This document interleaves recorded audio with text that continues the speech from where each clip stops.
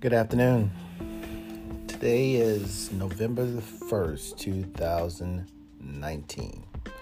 112019. So, this is actually my very first podcast. And so it's going to be a little bit of a trial and error, a little bit of putting things together, a little bit of sharing and gathering information. By the way, this is Rich King. For you don't know.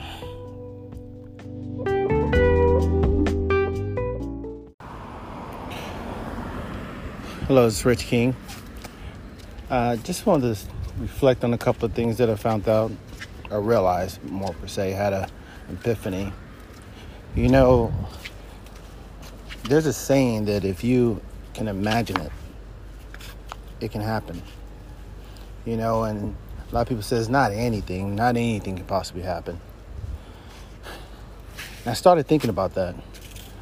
You know, why some believe that it could and some believe that it can't. And it's true. There's certain laws that affects everything. There's certain restrictions, unknowns.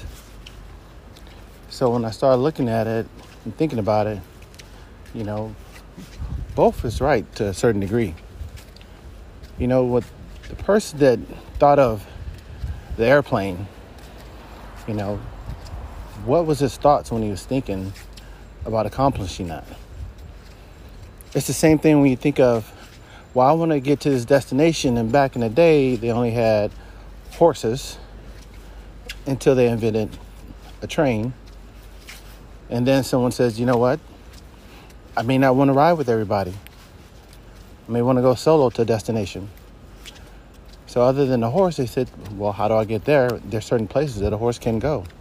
So a lot of development in our lives comes through obstacles, challenges. In other words, you challenge yourself, well, how can you get there if you don't have access to an actual horse? How can you get there if you don't want to travel by train? And then you think about it, and I reflect on it, because I said the horses, you think about it, you got the Ford Mustang, which is an automobile, but it's designed, engine is designed based off of horsepowers. So go figure. Somebody said, how could I take multiple horses that won't get tired and help me get to my destination? Hence, horsepower. So I dug a little bit deeper, thought a little bit more. Started thinking about other things too as well. And I thought about the fact, well, flying, sailing, those are actually once believed to be impossible to do. Just think for a minute. Water. If you surely jump in the water and don't know how to swim, you can drown. So who's brave enough that says, let's develop something that we can actually take out in the water and it won't sink? And hence your ships were created. But when you look at the fact about the air too as well, you realize that somebody looked at the fact of flying, and then you have airplanes from there. So I want you to pause and think about that for a moment. Got it. So as you pause and think about that for a moment, ask yourself, who thought about going up in the air several thousands of feet and telling themselves, I want to go from one destination to another destination, and yet I don't know how to get there faster? And why was the first plane ever even thought of? Why was that such a challenge? Why was that such a thought? Who thought, says, you know what? Let me go higher up in the air and fly. Well,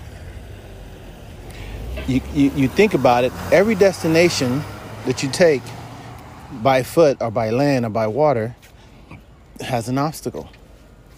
But if you look up, what's in your path? If you look in the air, what's blocking your destination? simply air. So therefore you had someone that was creative enough, imaginative enough to say, I want to get to a certain destination faster. And the way I can do it is look up. How high could I go that I no longer have to worry about obstacles? Obstacles that can hinder my destination. And once they established that, once they was able to fly, which you think about it, defies laws. Think about it. Air, anything that goes up must come down is a law. So what is a plane actually doing if it's defying a certain law? Which that law is true. What goes up must come down. But what you create can determine amount of time that it can stay in air. Which basically, if you think about a plane's duration is based off of the fuel that keeps it up there. So therefore you got that time frame. So that certainty of time that you actually have, from point A to point B, I can reach that destination based off of my transportation that's getting me there. But once a plane's fuel runs out, other than, of course, we'll get, outer space is a whole nother subject. But once even a car or a plane, once its fuel runs out, the law kicks in, which meant what goes up must come down. The fuel for a plane was no longer able to be sustained its destination in the air, therefore it must land. So, appreciate you taking time, listening, me sharing this moment with you, and stay tuned, and there's more to come. Have a blessed day. Thank you.